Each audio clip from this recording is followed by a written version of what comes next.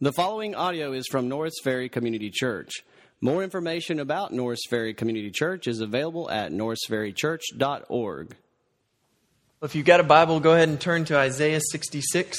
That's where we'll spend our time this morning. Isaiah chapter 66. And we'll be in the first two verses. What do you want me to do?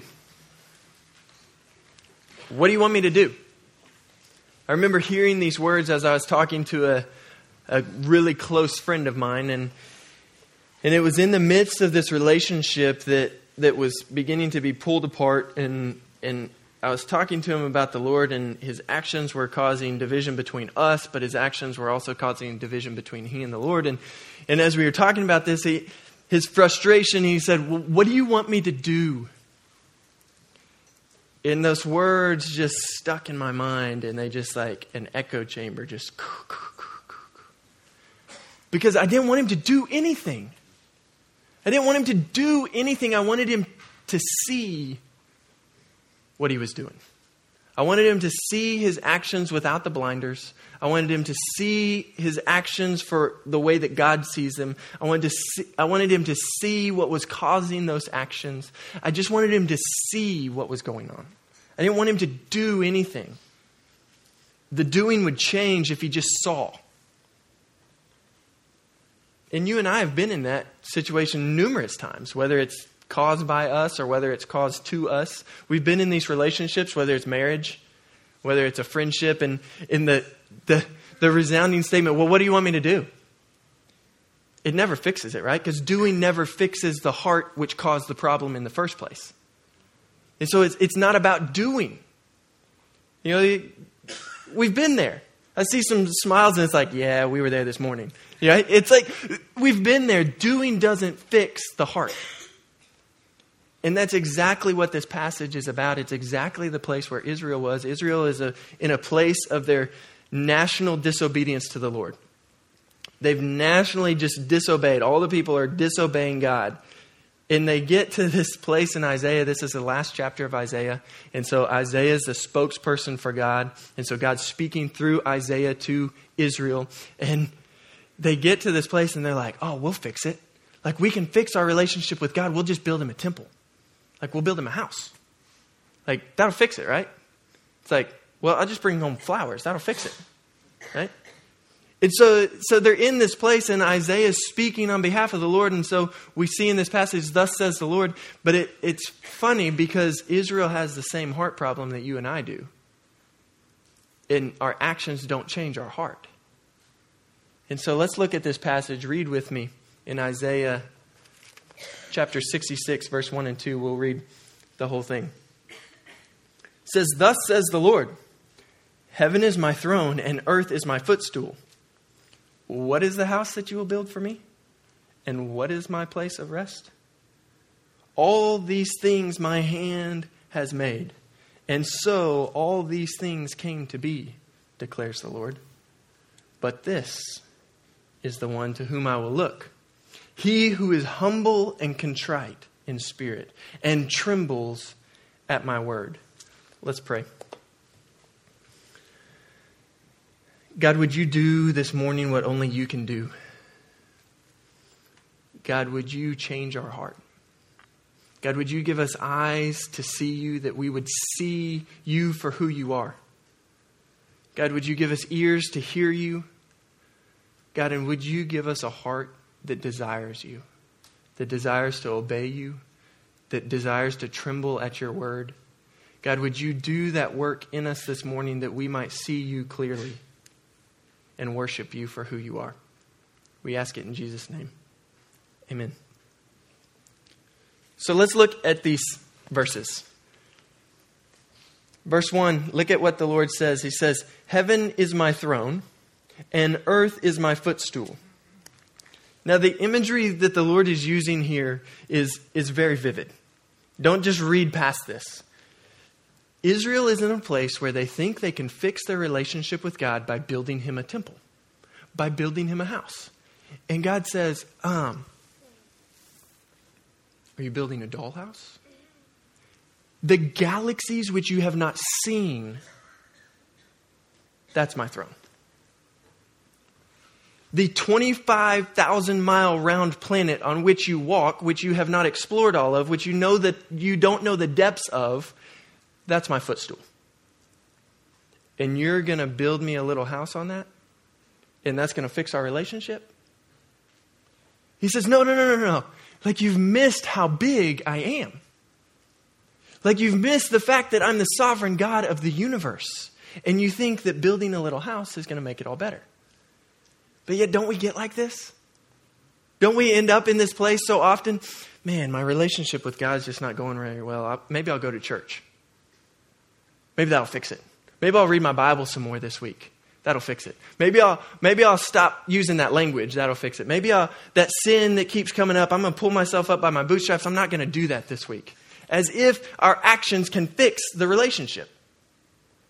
And God says, no. Like, it's not your doing. Your doing doesn't fix the relationship. You're going to build me a dollhouse, and you think that's going to fix it. It's like, no, that doesn't change the heart which caused the problem in the first place. Because right actions will follow a right heart. But you can't do the actions if the heart's bad. And so the Lord says, no, get this imagery, like the earth is my footstool. Now, that's not degrading to the earth, but that's just showing the magnificence of God.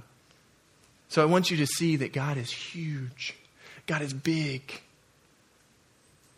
We become buddy-buddy with God so often, and we make him small.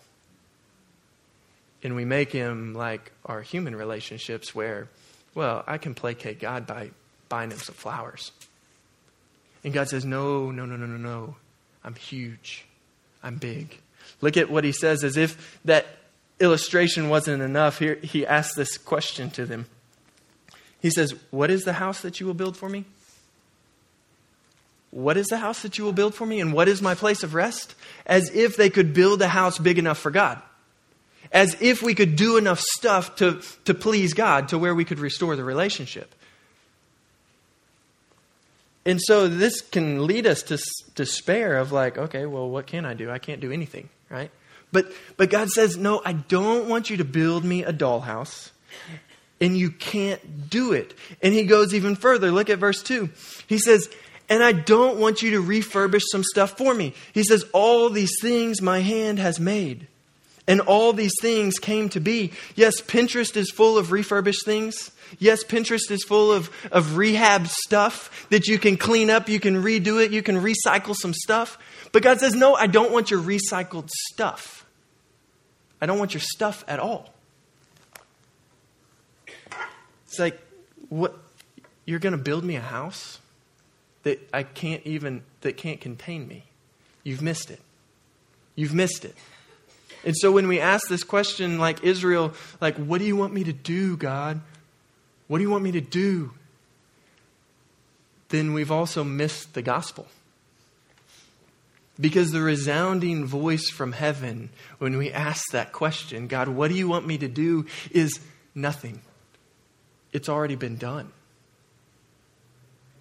You see, the cross shows us that it was done. Jesus on the cross, he cried out, it's finished. There's nothing for you to do which hasn't already been done. And so when we ask this question of God, God, what do you want me to do? How do you want me to fix this relationship? I know that there's strife, there's distance, there's something between us. What do you want me to do? Then he says, no. You've missed it. You've missed how big I am, and you've missed the gospel. You see, the gospel is the good news of the Bible. The gospel tells us that for those who place their faith in Christ, we've been watching this in Romans play out. Those who place their faith in Christ, God promises that he will give a new heart. Because we know that actions follow a heart. And so what do you want me to do? God says nothing. It's been done. You can't fix it. Now, there's half of you in here who are fixers like me, right? And so there's a problem, and it's like, let me do something. And we know over and over and over that the doing doesn't fix it. But the gospel does. Placing our faith in Christ does fix it, because God gives us the new heart, which then is pleasing to the Lord. And so we see here, when we get to the end of our rope, when we're at that point of saying, God, what do you want me to do? What do you want me to do? And God says, I don't want you to do anything. I don't want your stuff. We go, wait a minute. So am I just in despair? No. God offers us incredible hope. Look at this passage. Look at what he says. Because it's at that place when we're hanging on to the knot at the end of our rope and saying, I can't fix it, that the Lord says this. But this is the one to whom I will look. The God of the universe, who created everything, who spoke it into existence, says, you can't fix it, but this is the one to whom I'll look. This is the one to whom the eyes of the sovereign God of the universe gaze. Let's see who it is. It's he who is humble and contrite in spirit and trembles at my word. Now that's not doing. That's being. It's he who is humble and contrite in spirit and trembles at my word. So this is a lot of really Bible-y terms, right? Humble and contrite. We don't just use those every day in language. And so let's dig in and see if this is who the God of the universe turns his gaze upon. We want to know who that is, right? That's who we want to be. And so let's look at this. I want to give you 4 characteristics of a humble and contrite spirit. Now, these 4 characteristics, what I've done is these verses don't tell us who that is. They don't really tell us much about that. And so in the rest of Scripture, what we do is we can see this picture. And so there's 2 illustrations that we see from God. And so this is where these have been pulled. And so we'll look at them in a minute. But let me just give you these 4 characteristics of a humble and contrite spirit. Okay, number 1, a humble and contrite spirit stops justifying sin. Let me say it again. A humble and contrite spirit stops justifying sin. The God of the universe turns his gaze upon those who stop justifying sin. Stop. Quit. We think of sin like it's this little pet that we can keep around. Matt Chandler uses this analogy, which is so vivid. He says, we've all seen those when animals attack shows. And it's like the dude who has the pet lion, or it's a lion at the circus. And it's like the apex predator actually does what the apex predator was created to do, and everyone's shocked. It's like the lion mauls someone, and everyone's like, oh, I can't believe it did that. And yet we think that way of sin. We know the Scriptures tell us that sin always leads to guilt, shame, and death. We know that. And yet we're like, oh, but it kind of makes me happy sometimes. It gets my mind off of things sometimes. Well, but it's really not that bad. And then we're shocked when our life turns into guilt and shame and ruin. And we're like, I can't believe that happened. Stop justifying sin. The humble and contrite stop justifying sin. It's like cancer. No one just keeps cancer around and says, oh, I'm just going to manage it. It's all right. No, cancer brings about death. And it affects you and it affects your family. And that's what sin does. And yet, Israel justified it. And yet, you and I justify it. And it's like, well, I'm not doing it as much as I used to. Stop justifying sin. The humble and contrite, the one whom the Lord turns his gaze upon, stops justifying sin. Number 2, the humble and contrite spirit accepts responsibility. The humble and contrite spirit accepts responsibility. Let's be clear. No one and nothing causes you to sin except you. No one, past, present, future, no one and nothing causes you to sin except you. You sin because you want to. You sin because you desire it. You sin because you think that that sin in that moment can give you something that Jesus can't. You sin because you desire it. And yet, we play the blame game. We think, well, it caused me to, or this happened and that happened. No, the humble and contrite, they accept responsibility. They quit blaming others. They quit blaming circumstances. They say, I'm guilty. I did it. Now, our culture flies in the face of this, right? You never accept responsibility. You can blame it on somebody else. If you really own up to it and fess up to it, then you'll be labeled. And yet the gospel says, no, God already knows. You're not fooling him. God already knows. The humble and contrite accept responsibility for their sin. We sin because we want to. Number 3, the humble and contrite spirit repents. Now, what is repentance? Repentance is telling God what he already knows and then turning from sin to God. So the humble and contrite, what they do is they stop justifying their sin. They call it what it is. They own up to it. They accept the responsibility, but they don't continue walking down that path. That's foolishness, right? To call it what it is, to own up to it, and then continue to walk there. So the humble and contrite, they turn from it. They repent. They turn from their sin. And these are the ones to whom the Bible says the God of the universe turns his gaze upon. Lastly, let me give you this last point. The humble and contrite seek God's mercy. Because if you'll stop justifying your sin, and if you own up to your sin, you realize just how wicked you are. But some of us, like myself, this is my story. I grew up in a good family. I grew up going to church. I grew up as a good kid. Right? Everyone told me I was a good kid. I thought I was a good kid. Yeah, I knew the gospel. I could tell you the gospel. I prayed the prayer in 2nd grade. I don't want to go to hell.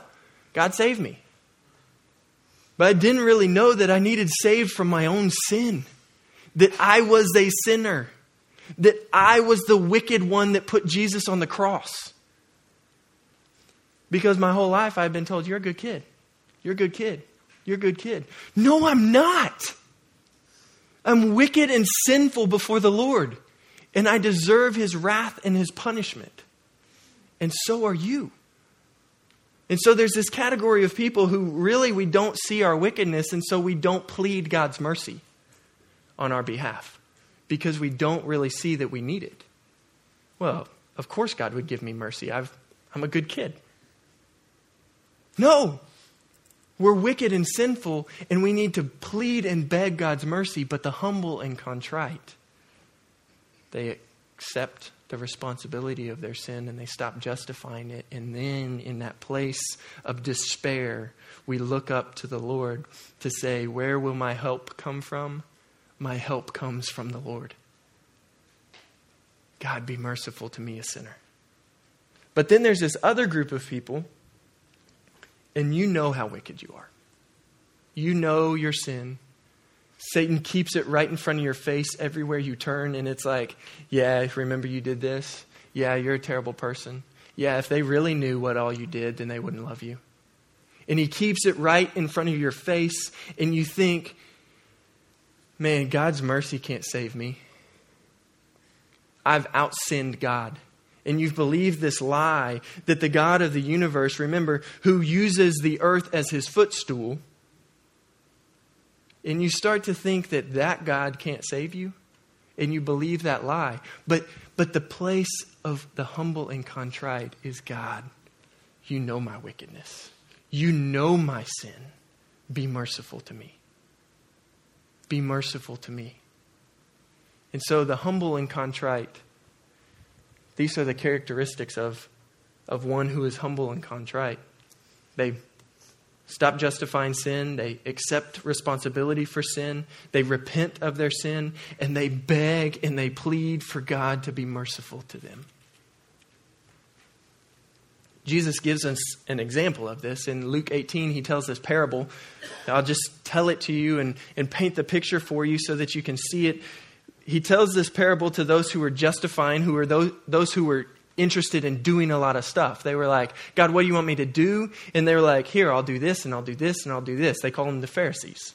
Right? So he says, there were these two people who went into the temple. One was a Pharisee, and the Pharisee said this, God, thank you that I'm not like these other sinners. He was concerned about his reputation.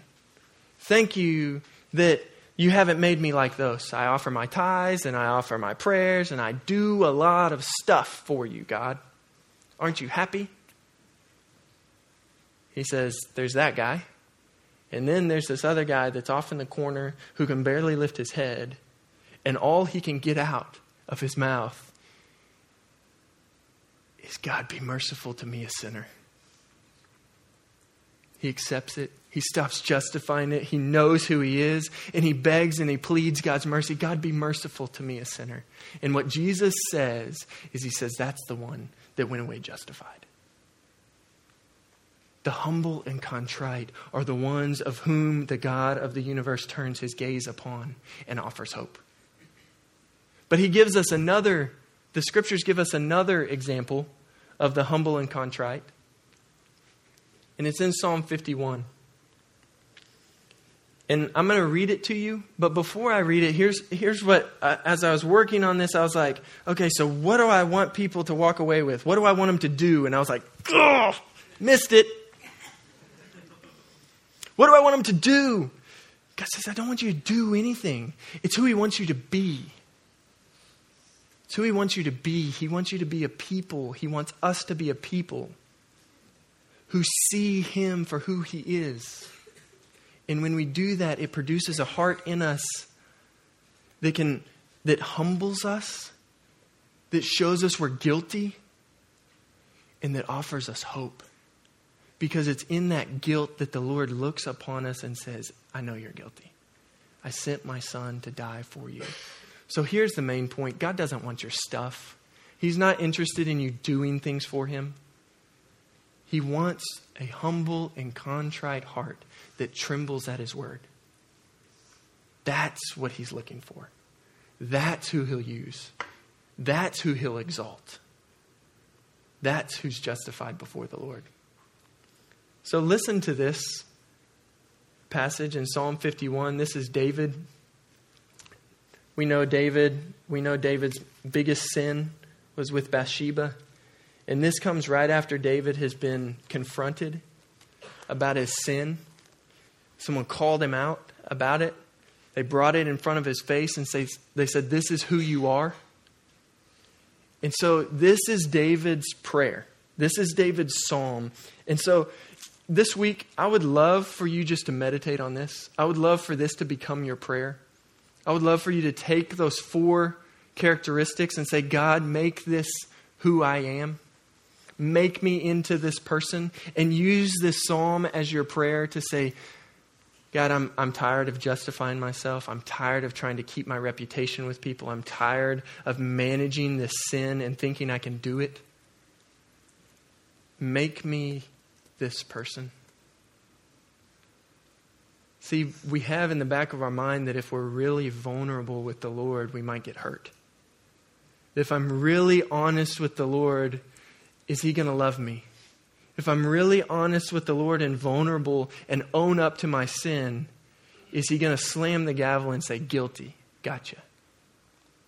But the gospel tells us no. He knows you're guilty. He knows you're guilty. Listen to this psalm. Have mercy on me, O God, according to your steadfast love. According to your abundant mercy, blot out my transgressions. Wash me thoroughly from my iniquity and cleanse me from my sin. For I know my transgressions, and my sin is ever before me. Against you only have I sinned and done what is evil in your sight, so that you may be justified in your words and blameless in your judgment. Behold, I was brought forth in iniquity, and in sin did my mother conceive me. Behold, you delight in truth in the inward being, and you teach me wisdom in the secret heart. Purge me with hyssop, and I shall be clean. Wash me, and I shall be whiter than snow. Let me hear joy and gladness. Let the bones that you have broken rejoice. Hide your face from my sin and blot out my iniquities. Create in me a clean heart, O God, and renew a right spirit within me. Cast me not away from your presence, and take not your Holy Spirit from me. Restore to me the joy of your salvation, and uphold me with a willing spirit. Then I will teach transgressors your ways, and sinners will return to you. Deliver me from blood guiltiness, O God of my salvation, and my tongue will sing aloud of your righteousness. O Lord, open my lips, and my mouth will declare your praise. For you will not delight in sacrifice. God doesn't want your stuff, or I would give it to you. You will not be pleased with burnt offerings. Listen, the sacrifices of God are a broken spirit, a broken and contrite heart, O God, you will not despise. Do good to Zion in your good pleasure. Build up the walls of Jerusalem. Then you delight in the right sacrifices, in burnt offerings and whole burnt offerings. Then bulls will be offered on your altar. Let's pray.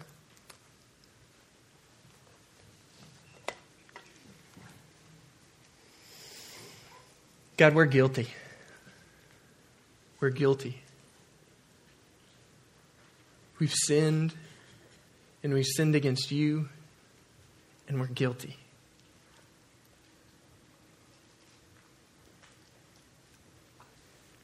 God, would you do the work which only you can do? Would you be merciful to us, a people who continually, day after day, reject you? Day after day, we sin against you. God, would you be merciful to us?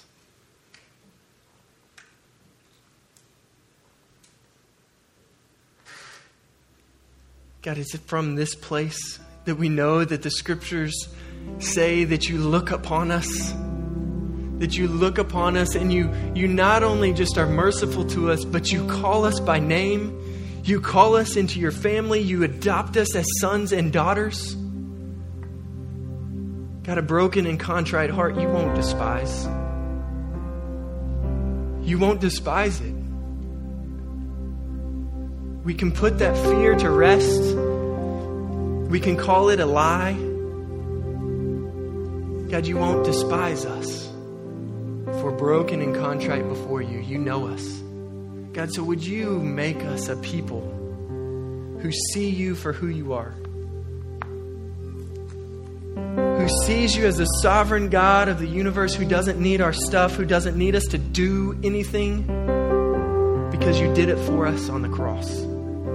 God, would you make us a humble and contrite people that tremble at your word? We ask it in Jesus' name. Amen. Thank you for listening to audio from Norris Ferry Community Church, located in Shreveport, Louisiana.